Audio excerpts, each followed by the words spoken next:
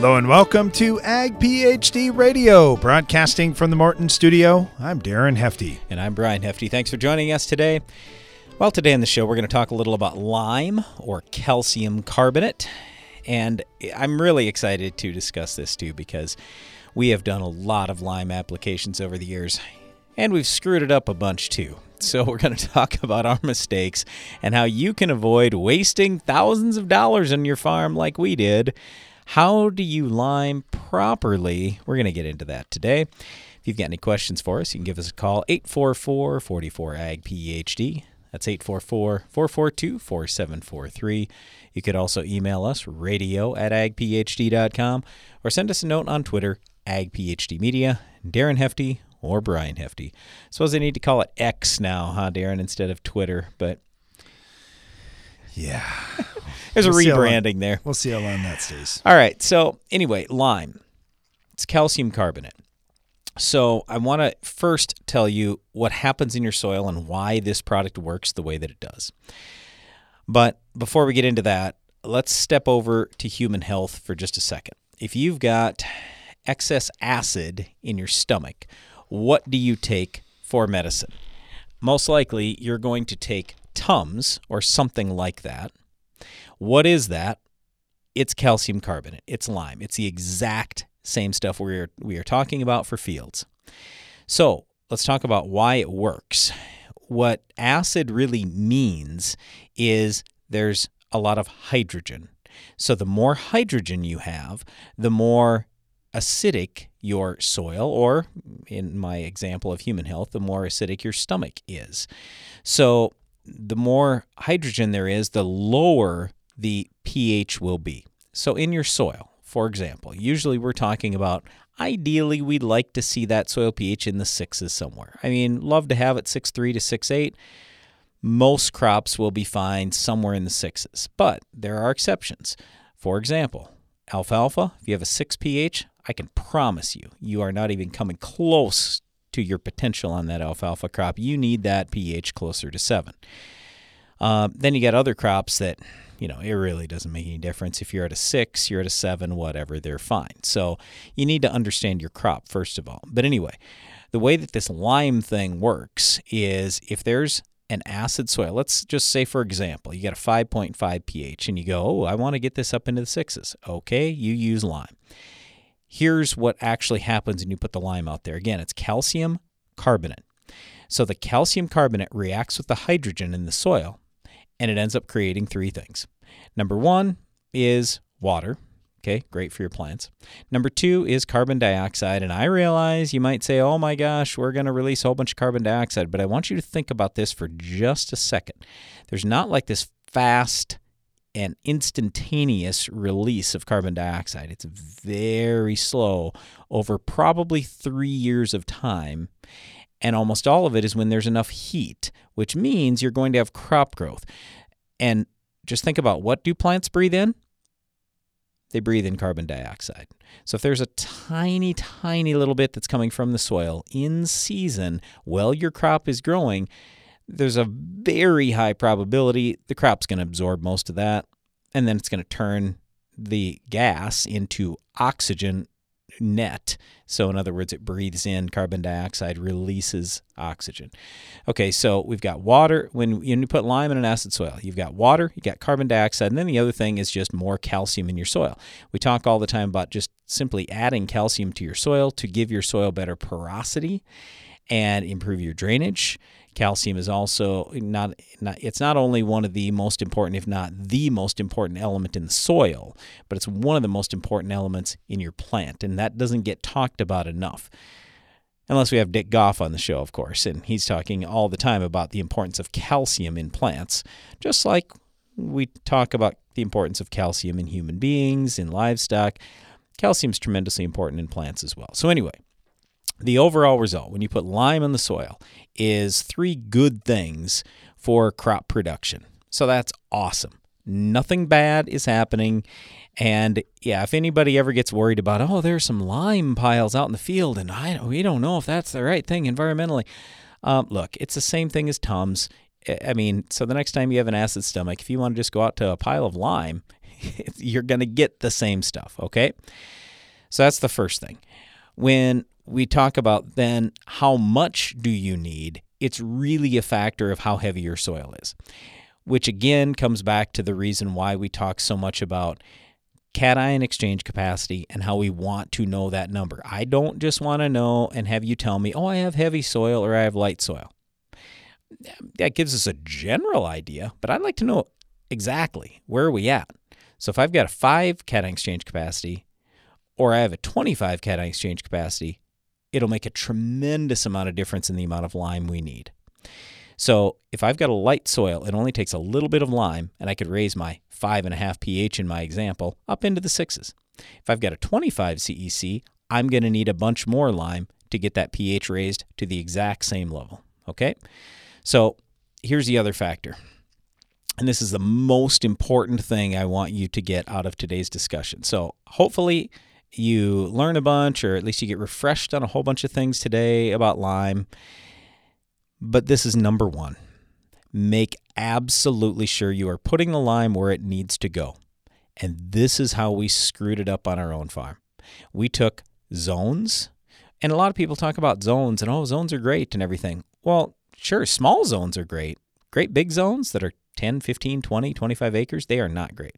There's too much variance in there, I will almost guarantee you. So our advice to you before you lime is to always, and I do mean always, have small grids or zones. And I'm talking 1 acre. And you might say, oh my gosh, that's way over the top and everything else. Well, let me just tell you a story. So on our farm, when we didn't have 1 acre grids, we had these big zones, we limed in the wrong areas. And what that did is we wasted money in the lime, number one, because we didn't need it. Number two, our yields went down. And number three, in order to fix it, we had to put elemental sulfur out. So it was waste money, lost money, waste money. That doesn't sound very good, does it?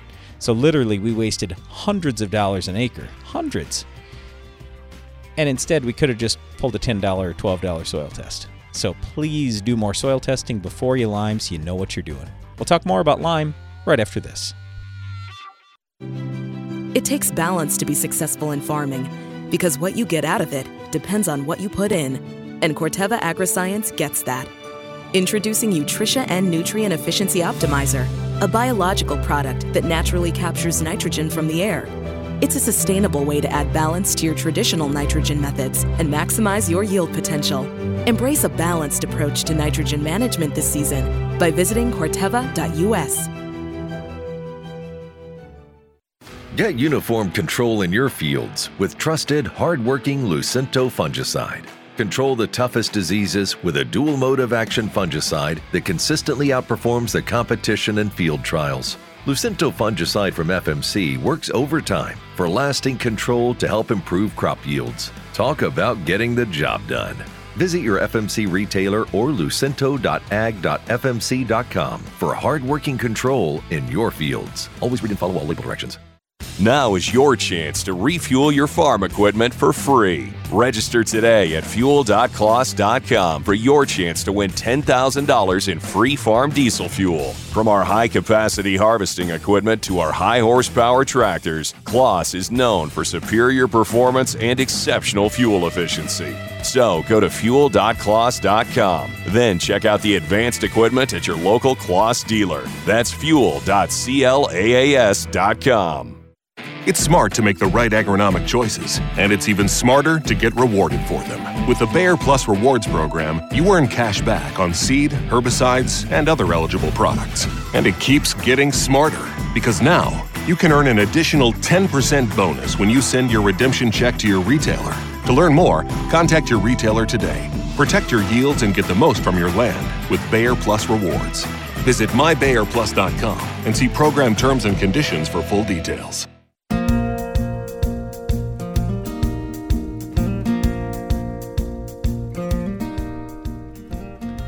Welcome back. You're listening to Ag PhD Radio, broadcasting from the Morton studio today, talking about lime. If you're looking for a fix for low pH soil, lime has been the go-to for so many farmers. Adding more calcium has helped bring that pH up. We're going to talk about how to do it, how to get the best results on today's program. And one of the resources we'll turn to, we'll start with Kevin Matthews out in North Carolina, works with the Extreme Ag Group and farms out there, and is blessed with some variable soils on his farm, much like we are. How you doing, Kevin? Doing fine, sir. Hope you guys are. You know, it is a blessing having these variable soils, isn't it? You get to learn lots of different things. Yeah, I mean, you mess one up and you get the other one right. Then you got to figure out what you did wrong. You're exactly right. Well, you don't always have to just figure out what's wrong. You have to figure out, well, man, what did I do right over here? Why did something work? But, when it comes to super low pH soil, I know there are some crops that can tolerate it better than others. Brad had mentioned alfalfa, that alfalfa just can't tolerate that at all. But you still have better nutrient availability in general, getting things back towards a more neutral pH, maybe slightly acidic. Do you have a pH you shoot for on your farm, or is there a range that you say, as long as I'm in this range, I really don't mess with it? Yeah, we really like, we used to think, oddly, that we wanted our corn at 5.8 and we wanted our soybeans about 6.5, but as we've learned more and focused more on the correct lime source. We've learned that with the correct lime source, the 6.5 is just an ideal. It's synergy. It just makes so much synergy with all the other nutrients there. And so the correct lime source is what's really been a game changer for us. All right. So when you talk about that, what was it for you? I mean, there's dolomitic lime that has lots of magnesium in it. There's calcitic lime. And then, of course, there's all different grades of lime out there. There's a lot of difference in lime products. Absolutely. And, the one thing we learned is the lime quarry that's closest to you, that's the cheapest freight, the cheapest lime, is normally not the lime that you need on your farm. Because that's what's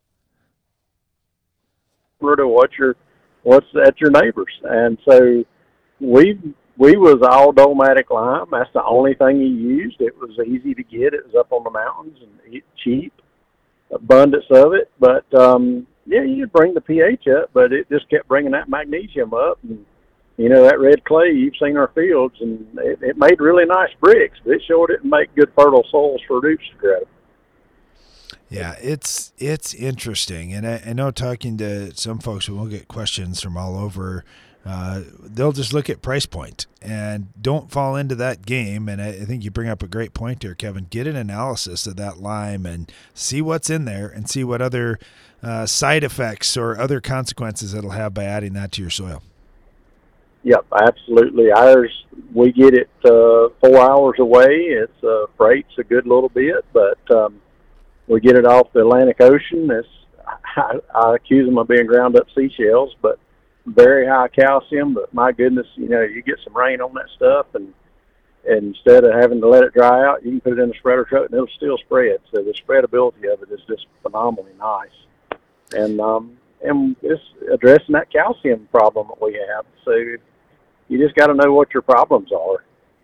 Yeah, you're exactly right. And for some, dolomitic lime is going to be the exact source they need. For Kevin, already fighting some high magnesium in some of those areas, that was not the right source for him. So good advice there, Kevin. Really appreciate it. And thanks for being on today. Really appreciate you.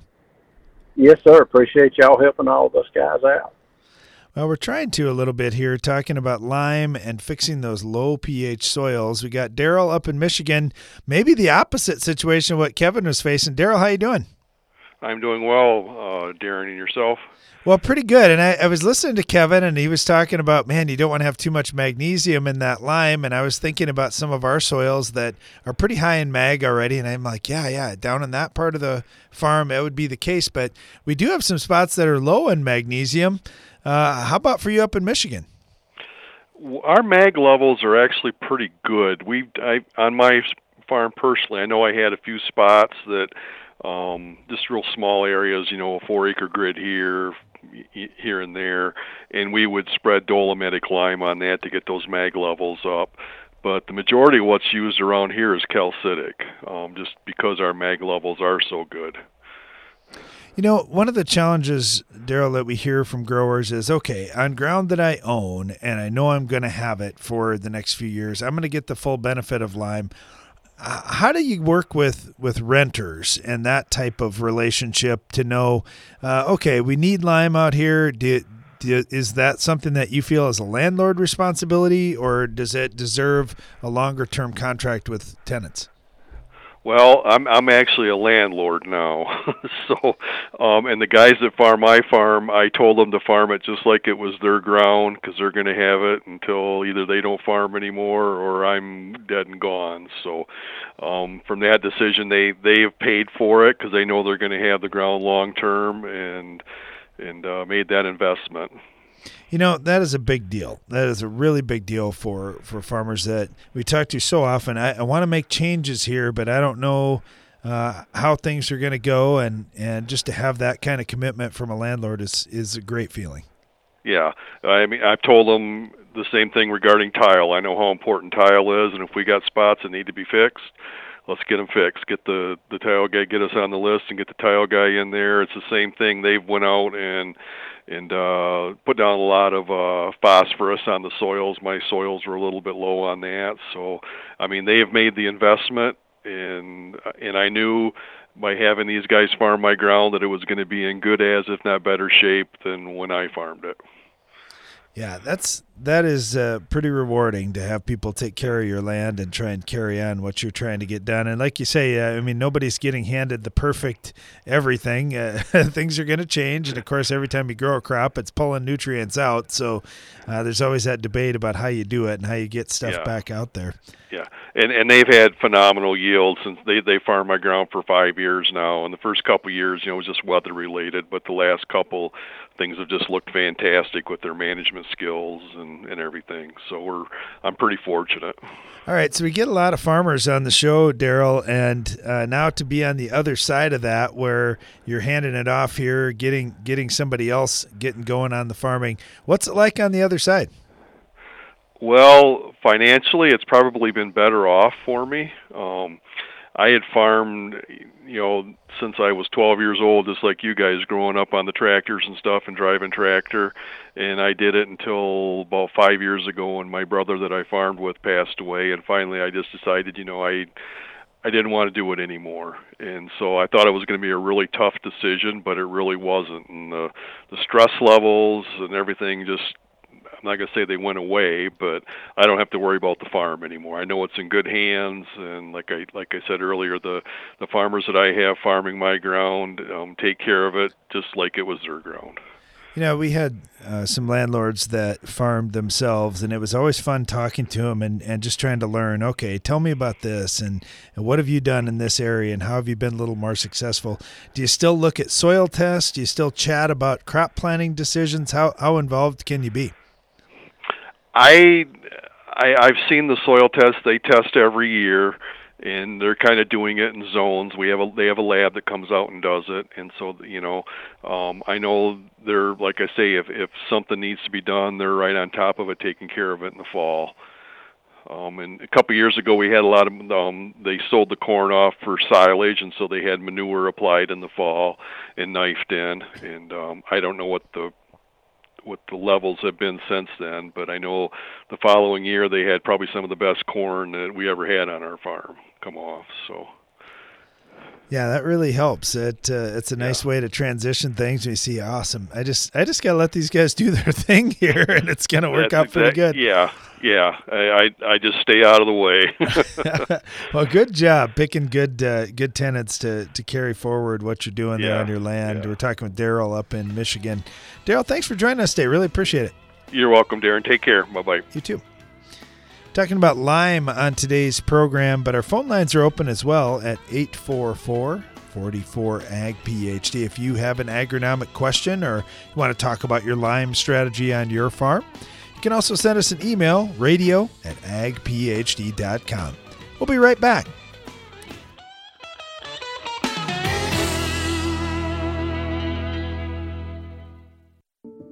The hard-working, independent spirit of rural America can often be isolating. It's not often discussed, but mental health issues are real. Now's the time to lead by example, talk openly, and show that a strong mind is just as important as a strong body.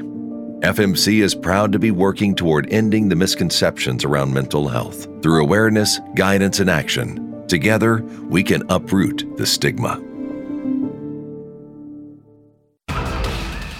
Insects have reigned since the dawn of time, adapted to their surroundings, experienced the harshest climates and toughest challenges until now.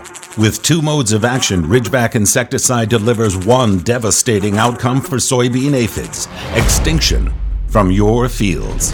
They may have lived through it all, but they won't survive this. End soybean aphids reign at ridgeback.corteva.us. It's smart to make the right agronomic choices, and it's even smarter to get rewarded for them. With the Bayer Plus Rewards program, you earn cash back on seed, herbicides, and other eligible products. And it keeps getting smarter, because now you can earn an additional 10% bonus when you send your redemption check to your retailer. To learn more, contact your retailer today. Protect your yields and get the most from your land with Bayer Plus Rewards. Visit mybayerplus.com and see program terms and conditions for full details. There's an innovative new soybean herbicide on the market that's helping close the door on weed resistance and open new doors to productivity. Preview 2.1 SC herbicide from UPL is a multi-mode of action pre-emergent that controls the most resistant broadleaf weeds at the beginning of the season and continues to control later weeds with strong residual activity. Ask your retailer about Preview 2.1 herbicide from UPL and always read and follow label directions. Get more durability for less downtime with Soil Warrior Strip Tillage from Environmental Tillage Systems. Improve fertilizer efficiency and reduce passes and fuel usage. Now that's ROI. Learn more about ETS at soilwarrior.com. Get more points with the End Zone from Farm Shop MFG. In a 20,000 bushel soybean bin, gaining 3 points of moisture adds the equivalent of 900 bushels to your bottom line. Call 712-520-6051. This season, get medieval on Rhizoctonia with the powerful protection of Excalia fungicide from Valent USA. Here to shield your sugar beets from the treachery of Rhizoctonia, Excalia delivers excellent staying power, keeping your sugar beets from being conquered. Stay one step ahead of Rhizoctonia with the powerful protection of Excalia. Ask your retailer or visit valent.com/Excalia to learn more. Always read and follow label instructions.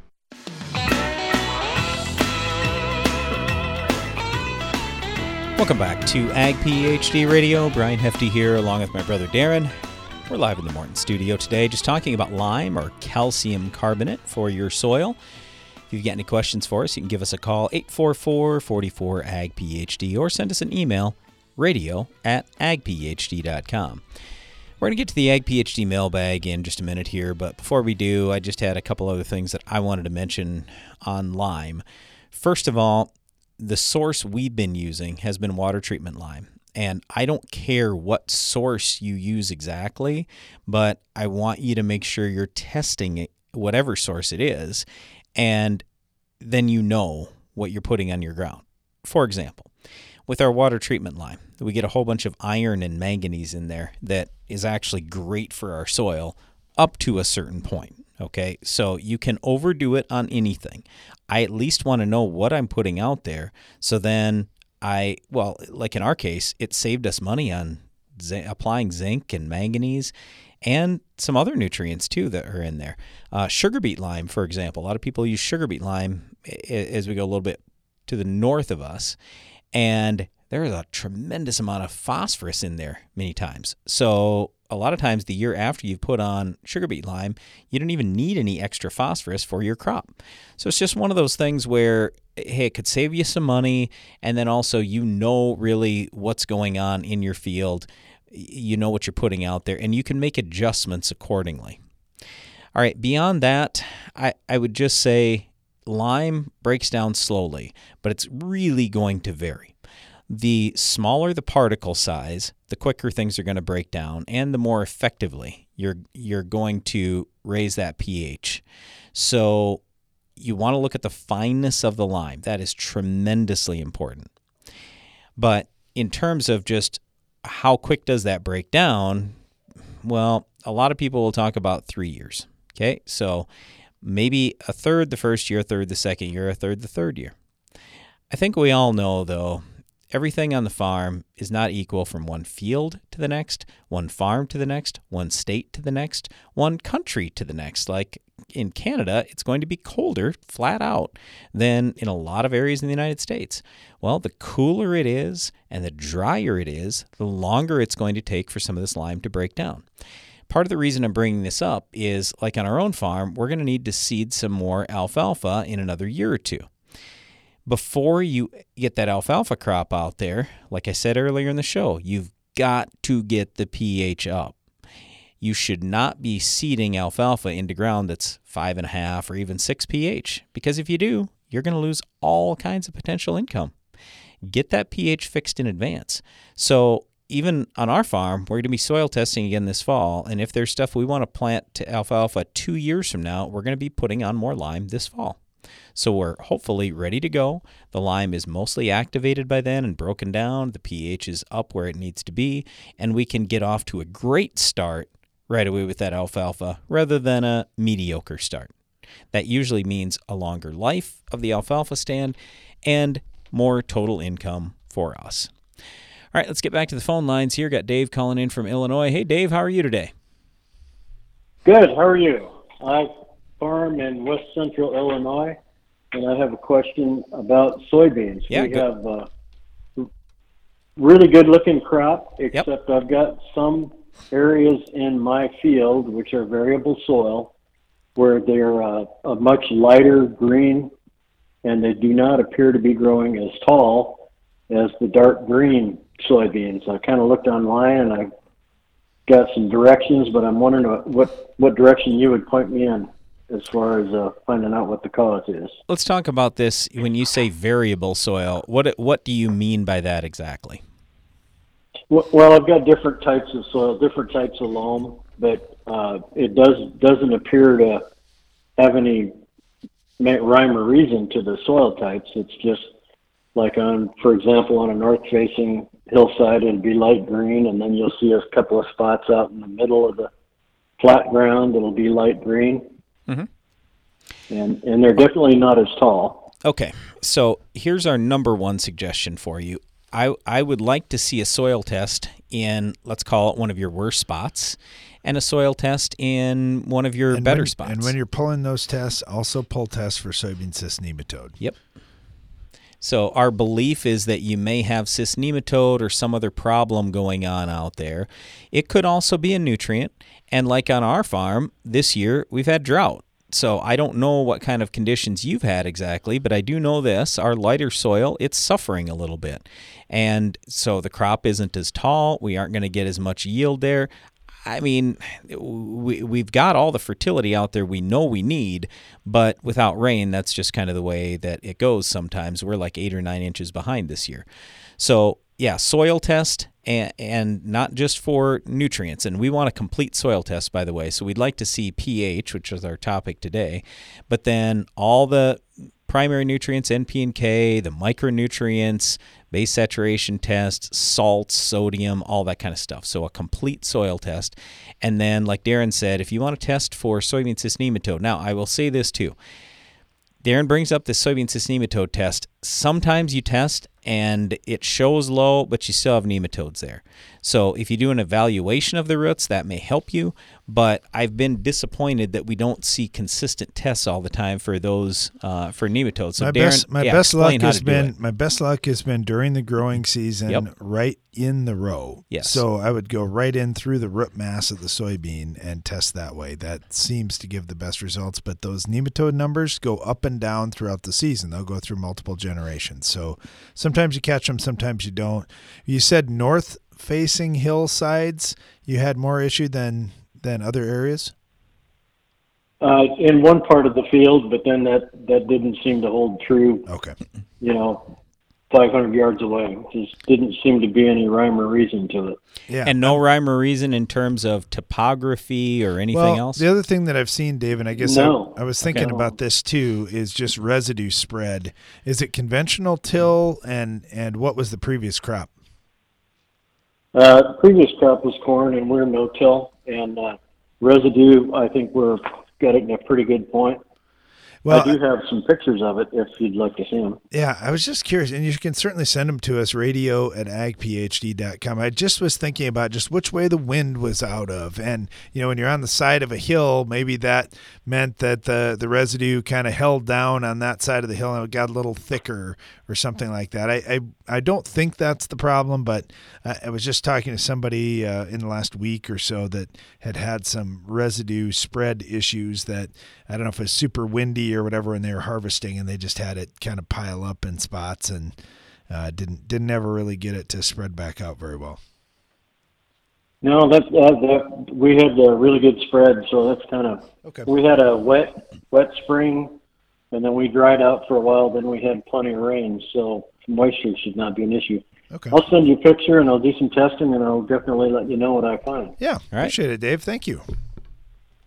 Thank you. Yeah, it's tough sometimes when you see those things out in fields, and I do agree with you, Brian. My first instinct is, hey, let's go dig some plants up. Let's inspect them a little bit the best we can. Sometimes we see something on the roots or on the stem or whatnot, but sometimes it's just an unseen problem that a fertility test or a nematode test are going to show you. Yeah, but like this year in our area, a lot of guys thought they had spots like that, and it was drought stress, and it instead was soybean gall midge. I mean, just destroying the plants. So without investigation, it's hard to say because there are so many things that it could be. So yeah, I usually am going to go back to there's something wrong in the soil, and we could probably find it on a standard soil test, a standard complete soil test. But yeah, just there's a lot. All right, let's get back to this lime discussion just real quick and kind of, I guess, my last comments on that. Please make sure you're testing on at least a semi-regular basis. Doesn't have to be every year or even every other year. Soil pH is not going to change that much in 1 year. But we've had some people say, well, boy, my pH went down a whole point in 1 year. No, it did not. You're looking at maybe a couple things. Number one, you tested it in a different spot. Number two, it may be, let's call it, inconsistent sampling depth. You may be sampling only the top 3 inches instead of the top 6. There could be a lot of factors that are going on here. And the other thing is when there's drought, like we have right now, pretty severe drought, the soil pH may show about a half a point lower than it normally does. So some of those things can happen to you. Stay tuned. We'll be right back. When nematode pressure mounts, seed-applied Trunemco provides assurance. Growers using Trunemco are seeing a difference. From early plant vigor to improved soybean and cotton yield, impressive results are everywhere, and we want to hear about yours. You could win $20,000 and be named a Trunemco Top Grower. Request your starter kit at newfarm.com/top grower, but don't delay. Contest ends November 30th. No purchase necessary, void where prohibited. See full rules. newfarm.com/top grower. Corn rootworms are called the billion-dollar bug for a reason. If you don't control the adult populations now, their offspring will cost you later. Stewart EC insecticide from FMC offers a unique mode of action that delivers fast and long-lasting residual control of corn rootworm beetles and other tough insects. Choose Stewart EC insecticide from FMC. Always read and follow label directions and precautions for use. Your farm data platform might let you manage your fertilizer plan by helping you set sample points, determine management zones, or create fertilizer recommendations. With Verify, you can do all that. But what Verify does that no one else can is take yield data straight from your combine, correlate this info to soil test points, and immediately generate variable rate fertilizer maps based on your nutritional goals. Whether you want to build soil levels, balance your field for uniform nutrition, or maintain fertility levels by simply applying what you removed at harvest. And with full integration with John Deere Operations Center, Verify can send recommendations directly to application equipment, no matter the color.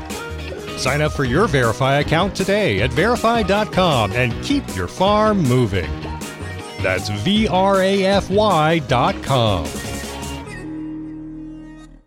Win the war against weeds in your soybean fields with Fierce herbicides from Valent USA. With 3 different formulations and multiple modes of action, you're sure to find the right Fierce product to protect your operation from tough weeds like Palmer amaranth and water hemp. Give your soybeans a strong, clean start with up to 8 weeks of residual control with the powerful pre-emergence protection of Fierce herbicide. Ask your local retailer or visit valent.com/fierce to find the right Fierce formulation for you.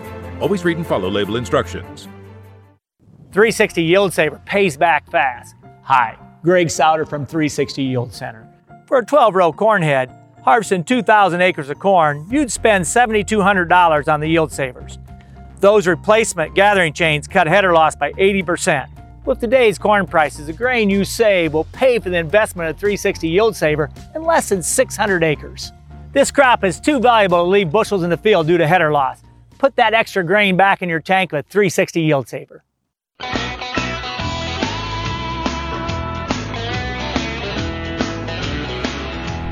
You're listening to Ag PhD Radio. Thanks for joining us today.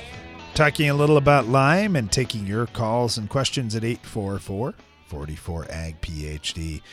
Got one from David here down in Louisiana, and he said, hey, have you guys had any experience with pelletized lime? And would you be happy to share that? Yep, we sure have. So we like pelletized lime in that it's got a pretty small particle size. It's going to break down fairly quick. The thing that we don't like is it costs a fair amount of money. Now, granted, not everybody's in the situation we are. We have a water treatment plant right next to a bunch of our ground. So we get free water treatment lime. It's hard to beat free, okay? But that water treatment lime, the particle size, extremely small. And by that, here, let me give you some specifics. So a lot of times lime is graded on how much is going to go through different mesh screens. A 60 mesh screen, pretty good. When it goes through a 100 mesh screen, you know it's great. Almost all of ours goes through a 100 mesh screen. Okay, so that's, I guess, one of the big things that you're looking for. Anyway, if you are looking at regular ag lime, comparing it to pelletized lime, oh yeah, the pelletized lime in most cases is going to break down quicker. And the other nice thing about it, because it's pelletized, you can spread it with a regular fertilizer spreader. So on our farm, for example, we have a regular spreader. We also have a floater, so we can put that on ourselves. Whereas the ag lime, water treatment lime, we have to get somebody else to do that because we don't have that kind of machine that will take care of it. The other thing is, when you think about the moisture that's in the ag lime and the water treatment lime, the spread pattern is not going to be perfect. You're going to do most people are going to do an okay job, but with pelletized lime, you could get a nice even spread, and it's pretty easy to put it where you want to put it. Anyway, so yeah, we like pelletized lime, just cost is a little high, at least for us, but we definitely use a little bit here and there from time to time. Thanks for the question. We appreciate that. Get a white mold question here, Brian, and this one comes in from Aaron. He said, I'm sending you a couple of samples here, too. I had a lab do some DNA work out there and just see what my odds of having a problem are, and they said, yes, I do have a pretty high odds of a white mold problem. This is river bottom ground, 115 acres, and here's something I got going on this year. I planted a 2.8 maturity bean on May 1st. I had to replant about a quarter of the field due to excessive rainfall. I replanted May 25th. I put a 2.5 maturity bean in there. The initial planting is 5 feet tall, has got more white mold. The late planted beans are 4.5 feet tall, just canopied now, and I'm not seeing any white mold in there. Is it planting date? Is it the tillage that I did to put in those replant beans? Curious on that. And then one other thing just that you might want to know, my manganese levels are pretty good, range anywhere from 61 parts per million to 277 on a Mehlich 3 test. Just kind of curious what I should shoot for. Okay, when we talk about Sclerotinia white mold, there are 10 things. Manganese is one of them, but there are 9 others that we're usually talking about. So I guess, first of all, let's talk, why did the one area, or why did the early planting get it and the late planted hasn't? Well, the late planted still might. The thing is, it's when you reach canopy and when you have the conditions that are going to be right for mushroom growth. So that's really what Sclerotinia white mold is. It's mushrooms that get started in your field. So think about it. If you've got, let's call it 30-inch rows, that's what I'm guessing here we have. If you have 30-inch rows and sunlight's hitting those all day long, and we had drier weather this year in June than normal, I mean, you're not going to see a lot of white mold early. It's going to take till you get canopy, till you get some moisture, until you have those conditions that are right for mushrooms to grow. Well, it would have come much sooner in the early planted beans as opposed to the late planted beans. So that's pretty simple.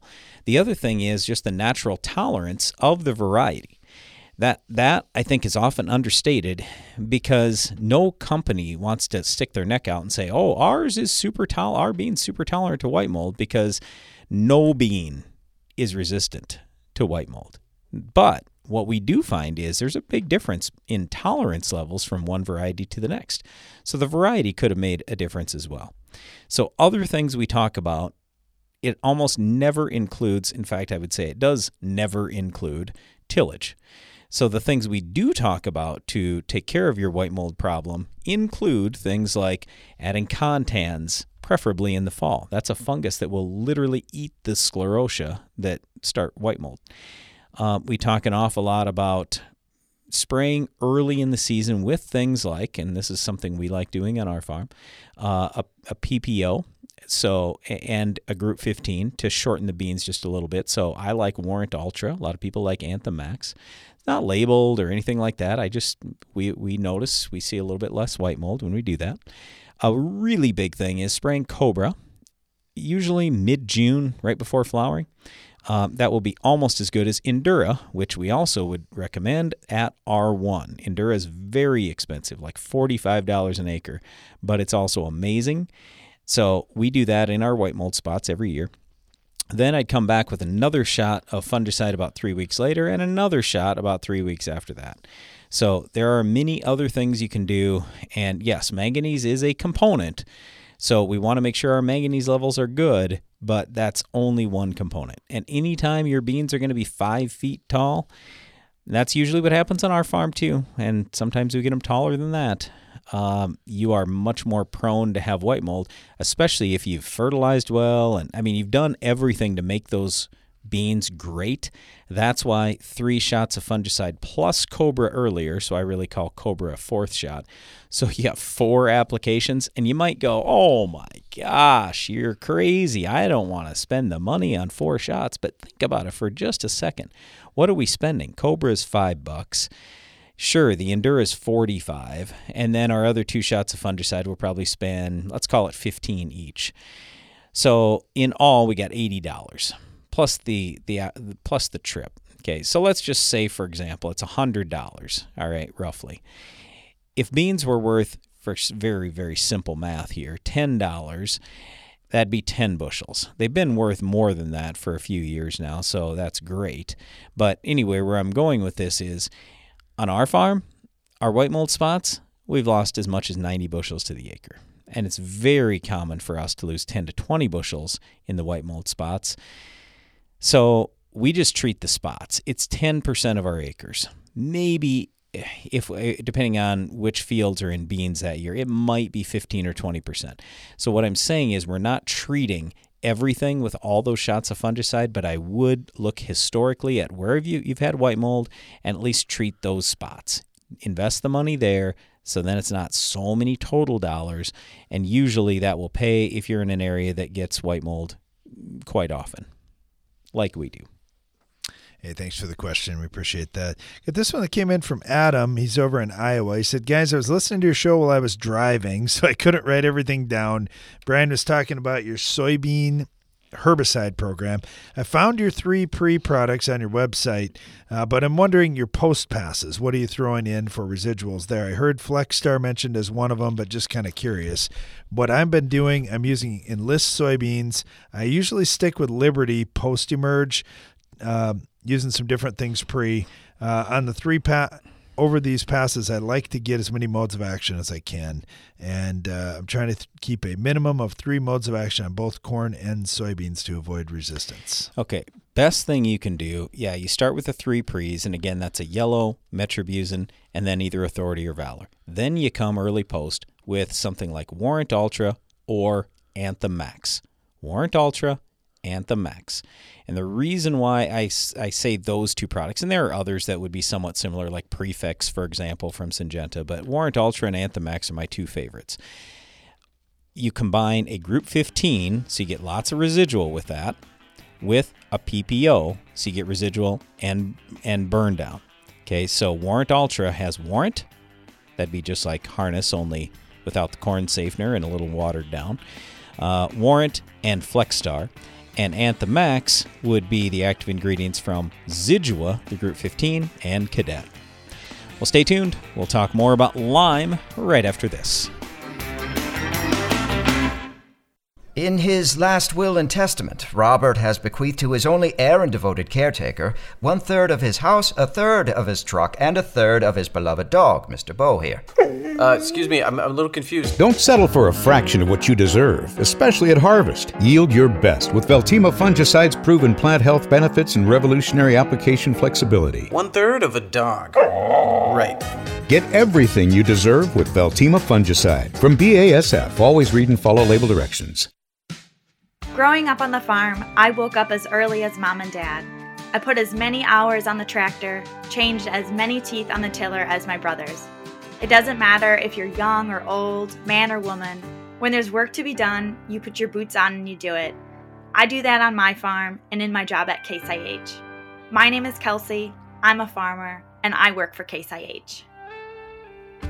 Case IH, built by farmers.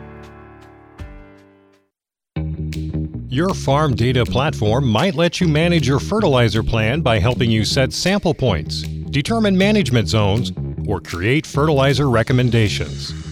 With Verify, you can do all that. But what Verify does that no one else can is take yield data straight from your combine, correlate this info to soil test points, and immediately generate variable rate fertilizer maps based on your nutritional goals. Whether you want to build soil levels, balance your field for uniform nutrition, or maintain fertility levels by simply applying what you removed at harvest. And with full integration with John Deere Operations Center, Verify can send recommendations directly to application equipment, no matter the color.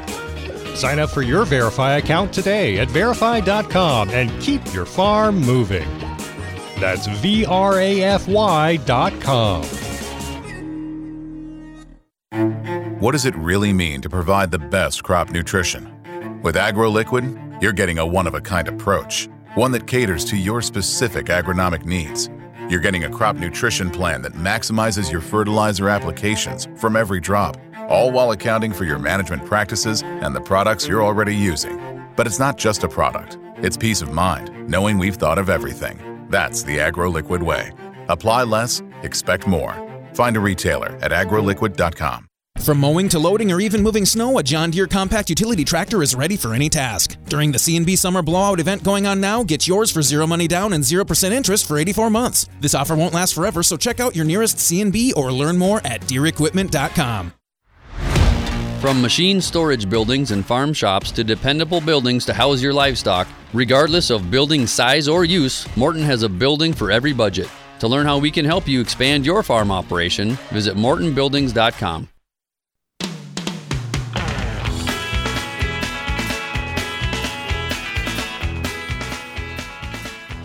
Welcome back. You're listening to Ag PhD Radio, and our topic today has been lime. And one of the things that you've probably picked up on already is things can vary depending on what crop you're going into, what type of soil you're after, what lime sources are available, and so forth. And I love talking to folks who have been in this industry for a long time, and especially when they've worked with so many different operations. It's really helpful to learn from them. Got our friend Bo Shropshire on right now. He's out in California, and Bo actually rode out a South Dakota blizzard with me this winter and hung out right here in South Dakota through that. Bo, it was fun this winter dealing with all that snow, and we had a captive audience, right? We got to talk a lot about things like lime. We had a tremendous captive audience, and I don't know what it is about natural disasters, because we've just come through this, Hurricane Hillary down here in Imperial Valley. We got about anywhere from 2 to 4 inches of rain in different parts of the valley, which that's our annual rainfall. Okay, so 2 to 2.5 inches is our annual rainfall here, and we got it in about 24 to 30 hours. Woo! Yeah, that's quite a deal. I saw a lot of pictures already. Is there devastation associated with that right where you're at, or not too bad? Well, it's not too bad here. We've had some flooding in places, and I may be able to get down out to a paved road tomorrow. So it's a little bit of a challenge. And then the road between here and San Diego, there's been a bunch of boulders and stuff slide off the mountains and that kind of stuff, and along with the flooding that we had on the west side of the valley. But yeah, I don't know what it is about you guys. It just brings those natural disasters. Okay, well, maybe those boulders that are coming down are full of limestone. That might not be all bad if you could bust that up and spread it out. That's a possibility. You bet. Who knows? Yeah, exactly. Do you face low pH soils in your area a lot? No, we don't have any low pH soils. Most of our pHs, the lowest I have is about 7.9. A lot of it's 8.2, 8.3, 8.4. Yeah, so, and of course the deal is, we're using quite a bit of lime because, we don't really, we pay attention to that pH just to understand where our minor elements may be available. But the deal is getting those base saturation percentages correct to make the soil mechanics work properly. That is interesting. Just you think, okay, well, low pH and I'm adding this calcium source, but high pH, you still could be out of balance and short of calcium. What are the calcium levels in that soil that you've got? Well, we're anywhere from about 52% in the heavier soils, and we get up on the edge of the valley because we're kind of set in a bowl. We get up towards the edge of the valley where the old prehistoric water line is. We actually have calcium levels up there in the low 70s. Okay. So you gotta sample like you guys talk all the time and preach all the time. You gotta sample different parts of the field to know what you've got. Whether it's a zone map or a grid map or whatever. Sample those fields.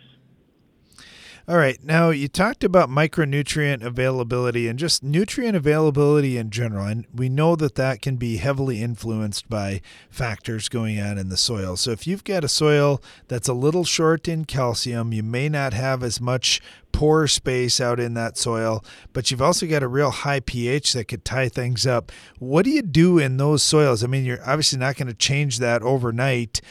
How do you manage that to keep nutrients available for some of your high dollar crops? Well, what you wind up doing is you're taking tissue or petiole samples, and if you're having a problem with something, you hit it with a foliar, because we've normally got enough insects down here with our high temperatures that we're probably putting on something to protect the crop to begin with. So get some minor elements in there, if it's zinc, if it's copper, if it's, even coming in with some potassium foliar, that's just the way to do it. I mean, that's the best way to do it. And I've had some situations where I've had calcium levels at about 55%, mag levels at 30%, sodium levels at about 11.5 to 12%, and just like 1.5% of potassium. Well, and a pH is 8.2, and put on 4 tons of lime, and watch the pH go down to 7.9 in 12 months. And people go, what? How's that work? And so, that sodium went from 11 something down to 5.5. So that's one big reason why the pH went down, because, sodium drives that pH number probably harder than anything else. But yeah, so that's kind of what we do. And we'll use combinations of both lime and gypsum, depending on what our sulfur levels and stuff are. Normally, we got so much sulfur because we don't have great water penetration because of those heavier soils until we get our calcium levels up. So we've normally got a couple 100 pounds our parts per million down here, a lot of times, I was just looking at a sample this morning, it's about 280 parts per million of sulfur, which is, way plenty, but I may wind up going ahead and putting on a ton of gypsum with about 2.25 tons of lime to get my calcium percentages up properly. That sulfur piece in there is kind of interesting too. A lot of folks talk about that as having an influence on pH. And when you think about those big nutrients like magnesium and sodium that are pushing the pH up, having some sodium in the mix, I would assume gets to be pretty popular for a lot of your guys. Or I'm sorry, some sulfur, I should say, gets to be pretty popular for a lot of your guys. Yeah, exactly. And the other thing is where it really comes into is we've got a fair amount of Bermuda grass we grow down here for hay, for feeding cattle in the Middle East and horses in Texas. Is if you get that sulfur level right, your animals love that hay. If it's not right, they don't like it. It doesn't taste right. So it's one of those kind of deals. If you go out and taste it yourself and it tastes okay, it's probably okay for the animals. But if it tastes a little bit bitter to you, it's probably going to be bitter to them, and they're not going to like it as much. And I've proved out on my own horses with sulfur, especially on Bermuda grass. Go out. I know a field that has good levels, and I know a field that has terrible levels, and I go get a bale of Bermuda grass hay from each one of those, and throw a flake out there of each, and they'll eat that. The better sulfur levels on that flake that's okay, but on the flake that doesn't have as much sulfur on it, they'll leave that until they just absolutely have to eat it. Just like we would. we would eat the ice cream first, Bo, and leave all those broccoli and whatever vegetables. No offense, broccoli producers, but leave all those vegetables to the side. Yeah, if they would dip that broccoli in chocolate, it'd be a little better. Yeah, or cheese or something. I mean, just anything to improve it. There you go. Yeah. All right, we're talking with Bo Shropshire out in California, who's bunkered down due to Hurricane Hillary out there. Bo, we got about one more minute. Anything else on your mind that you want to share today? I know that's a dangerous question. Yeah, that's a dangerous question, Darren. I think probably the one thing that I'd like to share with everybody is I don't care what your source is. You find a source of calcium, whether it's gypsum or lime or whatever, but please, by all means, sample that material, because you never know what the percentage of calcium is in it or what the particle size in it unless you test it.